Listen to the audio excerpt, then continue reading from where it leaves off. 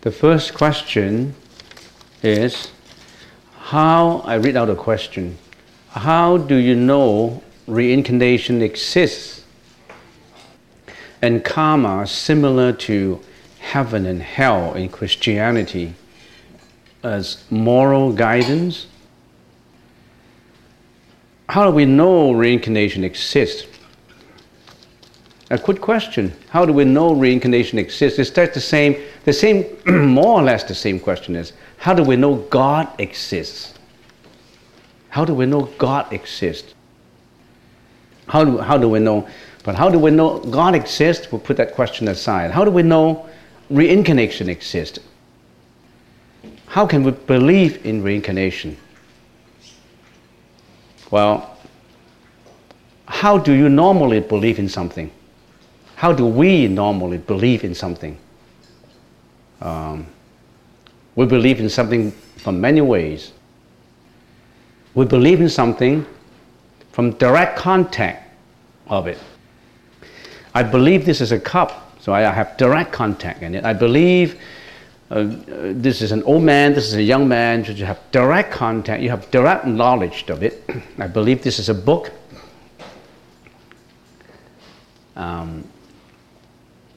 Another kind of belief is you may not have direct contact with it.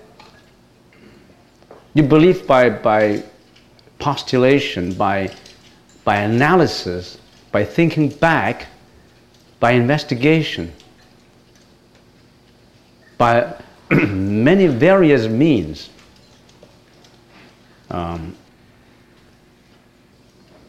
Reincarnation is something that is you cannot have direct contact with. A cup you have direct contact with the knowledge, you know about it. But we have to analyze it, we think about it. If time has a present and a... What is time? The time dimension. The time has a present. Right? It's the present time. And we have a present, then we have a past. Yesterday, last minute, 2 years ago, 3 years ago, or 100 years ago, there's a past. And time dimension also have a future. The future is more abstract to grasp. Let's talk about the past and the present.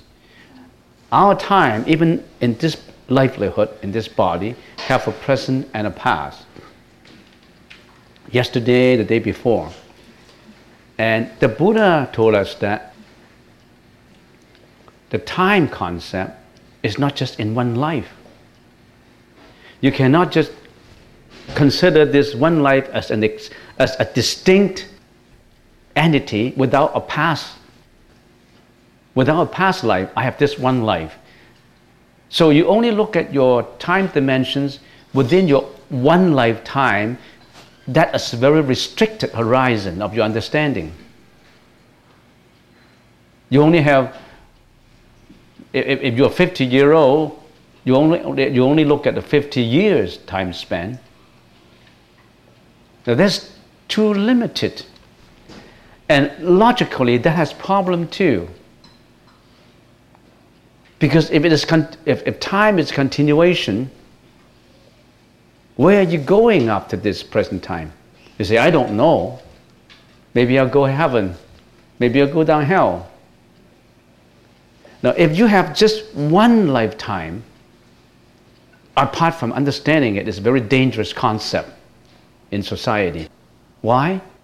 I only have one lifetime.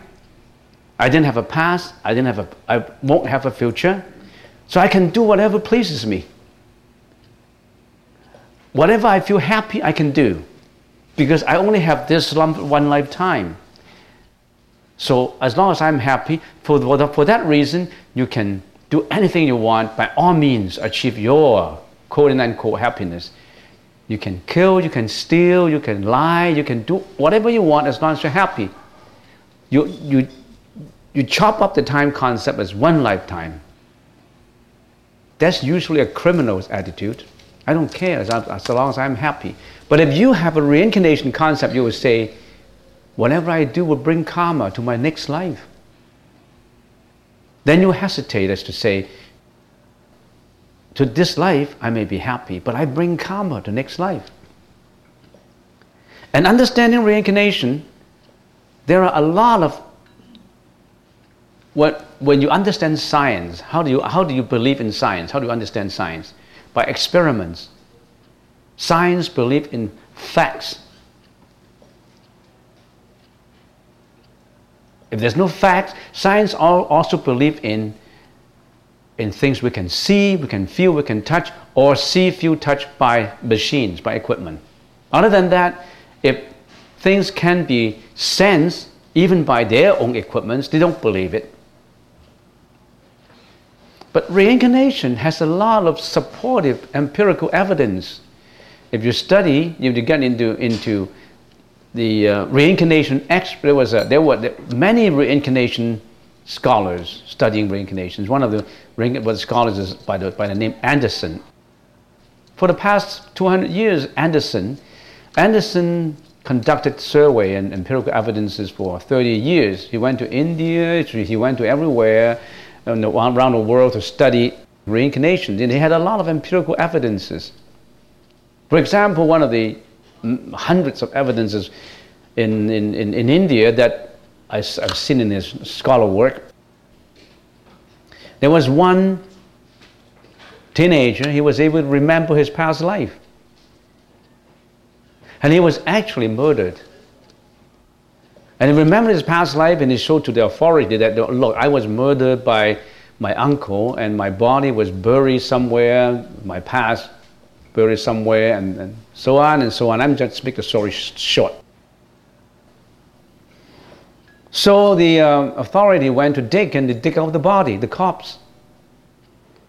And it was in another distant village.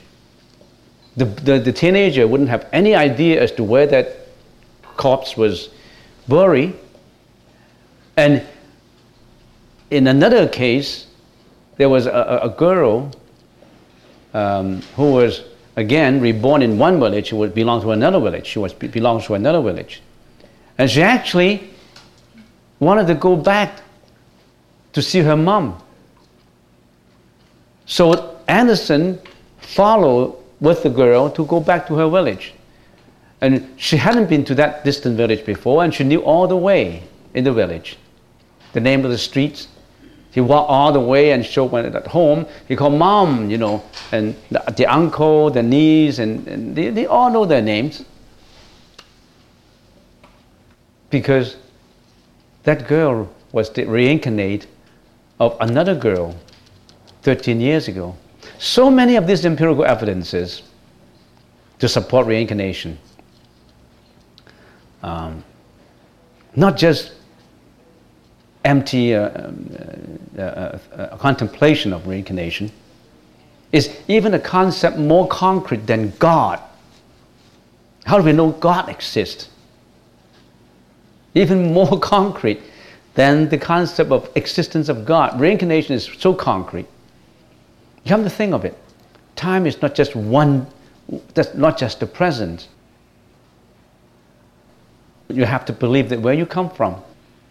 And also, there are people whom we call geniuses. Many years ago, 20 years ago, I watched a show, and there was a boy, I think it's in the late show or something, just 7 years old, never played piano before. And somehow his mom and dad brought him to a toy shop, and he got this keyboard, and he listened to it and brought it home. And then since that day, his brother's piano, he was able to play very classical music. He played from memory. He didn't even have the notes in front of him. Because the keyboard, the musical keyboard sort of stimulated his previous life ingenuity of music. And it all came back to him. He went to his brother's piano and he just played from memory of all these classical music notes. Beethoven and Bach, you know. Where did he learn this? Previous life. There's so many examples of geniuses of the world, painters, musicians, and there are people who are particularly skilled with certain things. Why would they like that? And of course, some scientists just said that, oh, it's because the brain structure, without even going into the details of the study of brain. Even up to now, scientists could not cover all the broad concept of scientific studies of the brain. We only use 1% of our brain. What happened to the 99% remaining brain? We don't know. So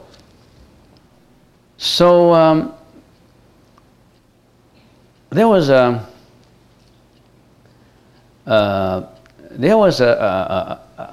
Thai girl, and that's about 30 years ago. She living in a village, and whenever airplane fly over the sky, she got scared, real scared, sweating and very scared.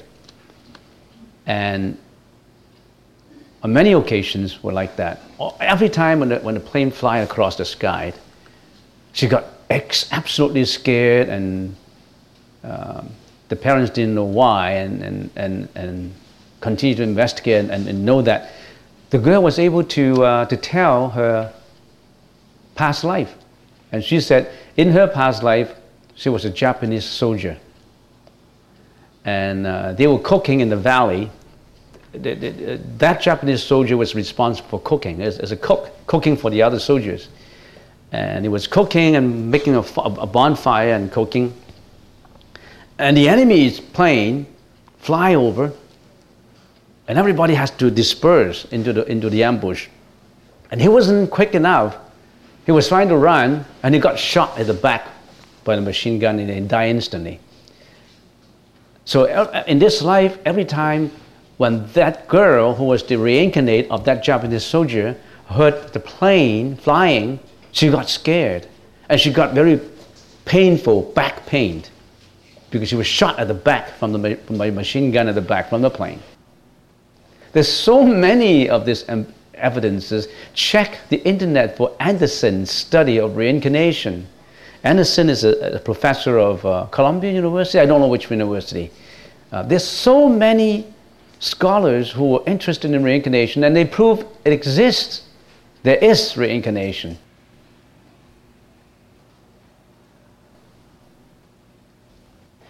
Even without looking at those empirical evidences, we know reincarnation tells us the past is not just your present life. The time dimension is not just the present. It's the past, the present, and the future. I know of a monk who told me a story. At very young age, he particularly liked coconut tree. He lived in Hong Kong and at that time, Hong Kong didn't have any coconut tree.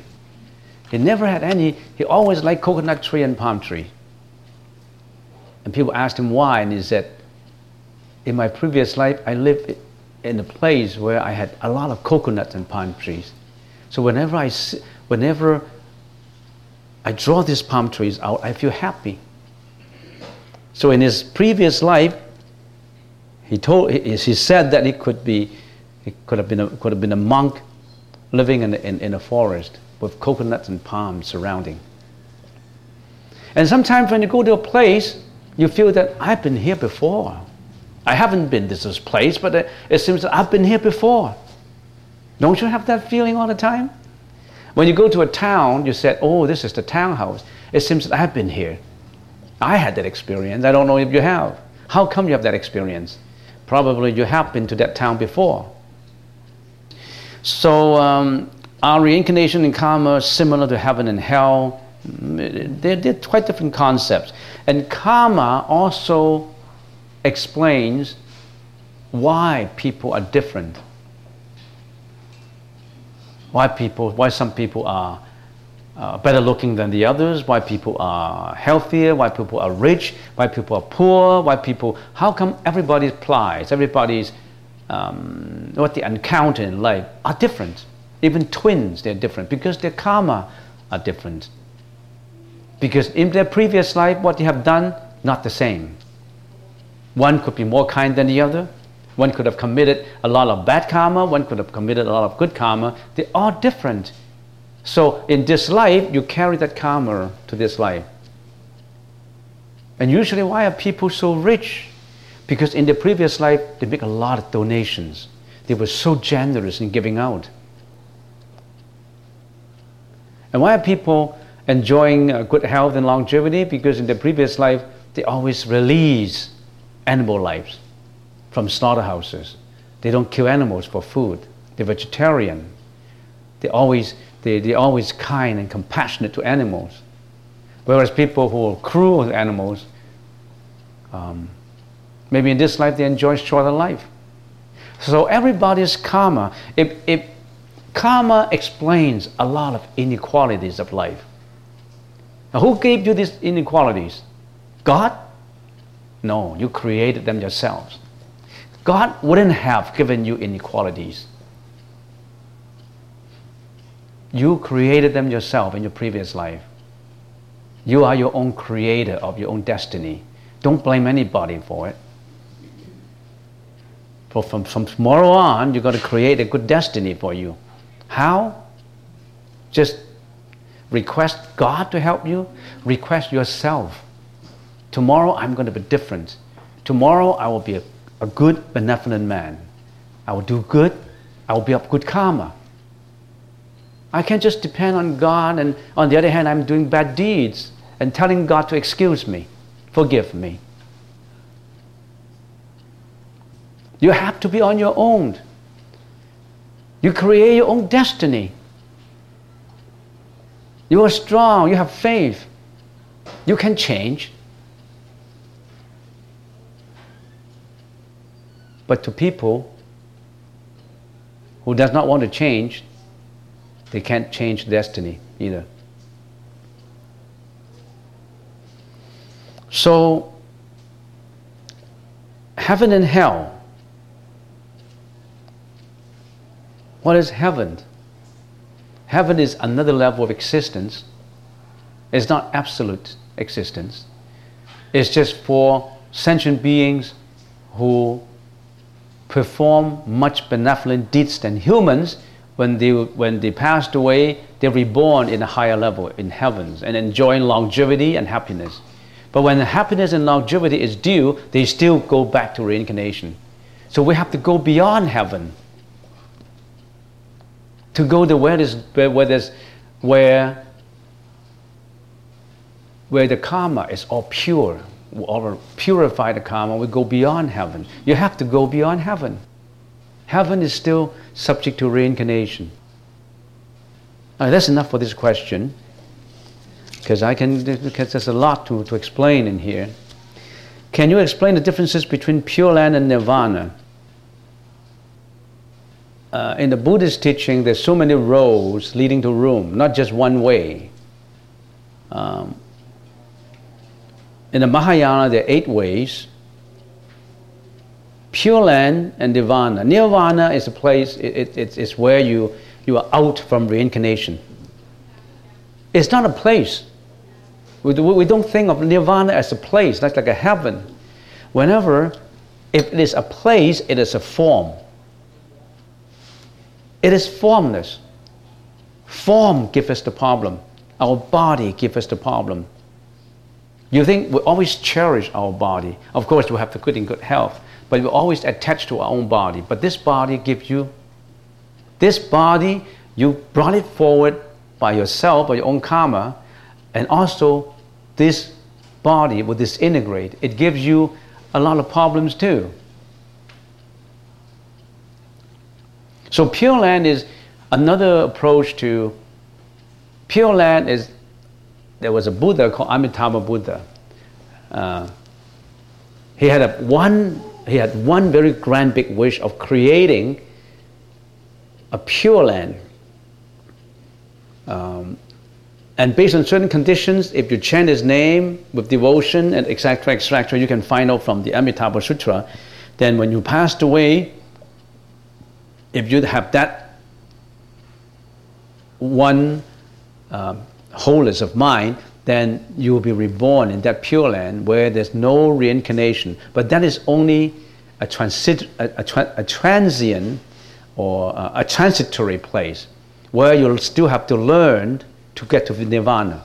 In other words, there's a place where you can immigrate to, out of life and death first. And then in there's no life and death. But you're not in Nirvana as yet. You still have to learn in there to achieve Nirvana. That is a transitory. You're on transit, in other words. But there's a place good enough that you don't have to go back into reincarnation. You stay in there, and in there, the Buddha will be the professors. The Bodhisattvas will be the assistant professors. It's just like going to a university of not falling back into reincarnation as a transit. And then you're learning in there until you get to Nirvana. That's a safe place. Because in this one lifetime, we may not be successful all by our own efforts to achieve Nirvana. So Amitabha created this transit place where you'll be born in there, that university, and you continue with the course and you go to Nirvana. But to be born in there is not easy. You really have to practice chanting Amitabha, practice, you read this, you have to read the sutra. There are 3 sutras specifying how you practice the Pure Land approach. That is the most expedient approach to first get out from reincarnation. Because in this one lifetime, if you want to achieve Nirvana, go beyond life and death, it's extremely difficult. Because we have a lot of bad karma. Starvations, life and death, wars, international wars, terrorism and everything, sickness. It's very difficult to achieve Nirvana at one lifetime. So that's a transitory place where we can go to. That is a place where a Pure Land we can go to. So we'll have to learn about it. There's a lot to learn in there. Can you please explain the meaning of Om Mani Padme Hum? Very briefly, Om Mani Padme Hum is a Sanskrit mantra. And as a mantra spoken by Avalokitesvara Bodhisattva, and Om means the mother of all sound, the origin of all good deeds. Mani means the most precious jewel on earth. It's a metaphor. It symbolizes the most precious in us. That's the Bodhi nature in us. We have that most precious Bodhi nature in us, in all sentient beings, that we can attain. We can be the Buddha. Being the Buddha is you're free from the karma and will be at Nirvana. That nature it is in you. That nature is the most precious. You have to practice to discover it, to review it. Padme means lotus flower. Lotus flower symbolizes purity. You have to purify your behavior, purify your speech, purify your thought. In other words, you have to purify you in order to reveal that Bodhi nature. You have to work at it. There's so many practices will lead you towards the purity of the behavior, of your speech and your thought. Then if you have done that, successfully done that, you can get Mani, which is the most precious jewel, or the Bodhi. Home, that means a Bodhi seed. Every time when you chant this, a seed is planted in your consciousness. You will practice until you become the Buddha. Every sentient being has that potential of becoming the Buddha. We are the unenlightened Buddha inside. So this Om Mani Padme Hum will always remind you, I have to practice. Where does karma originate from? Bad karma, good karma. Where does it originate from? Originate from the thought. Brings into action by the speech, by behavior, by acting. So you always remember that I have to purify my thought, then consequently I purify my speech, my action, then I'm purifying my karma. I am achieving that enlightenment path. I am walking the sagely path. So this 6 syllables mantra will always remind you to practice charity, endurances, wisdom, meditation, morality. It contains all the teaching of the Buddha, but it's just in a very summarized form. Om Mani Padme Hum. That means purify your body, your speech, your mind, then you discover your Bodhi nature. And every time when I chant this 6 syllables mantra, a seed is planted in my consciousness. Even though I'm not successful in this lifetime, in next lifetime, my seed will grow. If you continuously chant this, the seed is very strong, the energy is very strong in you. You can feel the energy right now even when you're chanting. That energy is planted in your alaya consciousness. And it would magnify and magnified when you chant more and more. So whenever you're driving, don't be daydreaming. Just Om Mani Padme Hum, Om Mani Padme Hum. Whenever you see something bad and you wish it to be good, say Om Mani Padme Hum. It's almost like a magic for you. And this magic is a reminder for you to be better. Okay, next question. Is it possible for a being in the animal realm to go up nirvana, or they go to the human realm first? Usually, when a being falls into the animal realm, they are very ignorant. They may not have the wisdom to understand the Buddha's teaching. But some, very few cases, very rare cases, some animals understand. And there are cases where parrots and dogs and monkeys stay near temples. They listen to the monks chanting every day, and they get used to it, and they even follow the monks to do morning lessons. And there was a parrot, bird, who was able to imitate human voice, and they actually chant Amitabha, Amitabha all the time. And one day the bird passed away. Does not seem to have any sickness. In the middle of the chanting of the monks' morning lesson. So animals, some cases, animals have the wisdom, but in a lot of cases, animals were so ignorant because they were ignorant. They went into animal realm. So if you are in the human realm, we are in the human realm, we are extremely lucky. We are lucky that we're in human realm, that we can learn the Buddha's teaching. But how many people learned? Not many.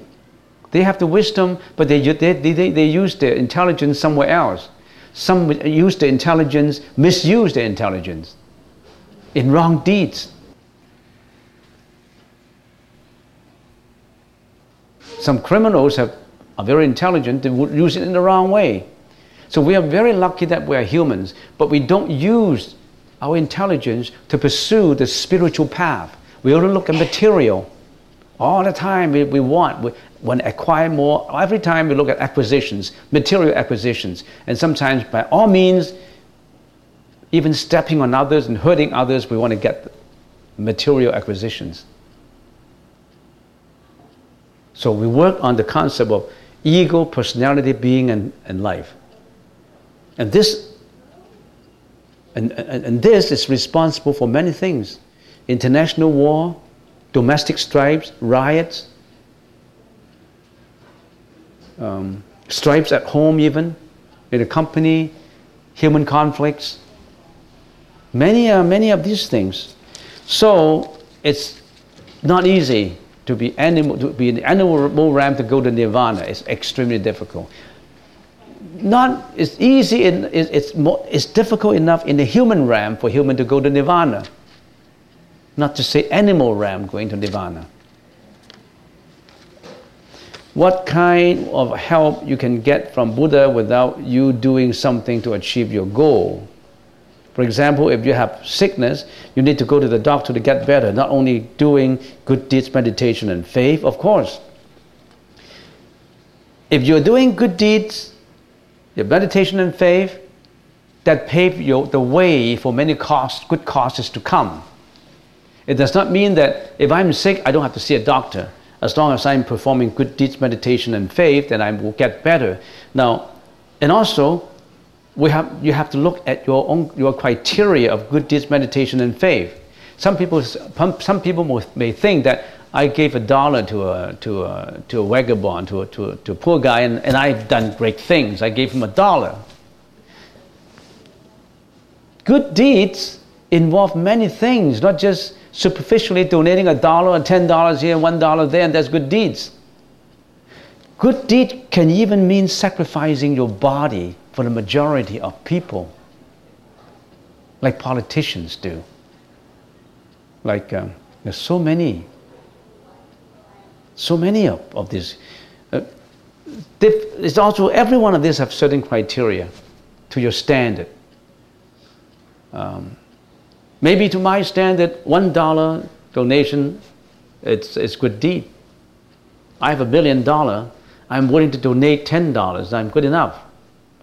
But you know it's not good enough. You have $10 million and you feel that you've done a great deed by donating $10.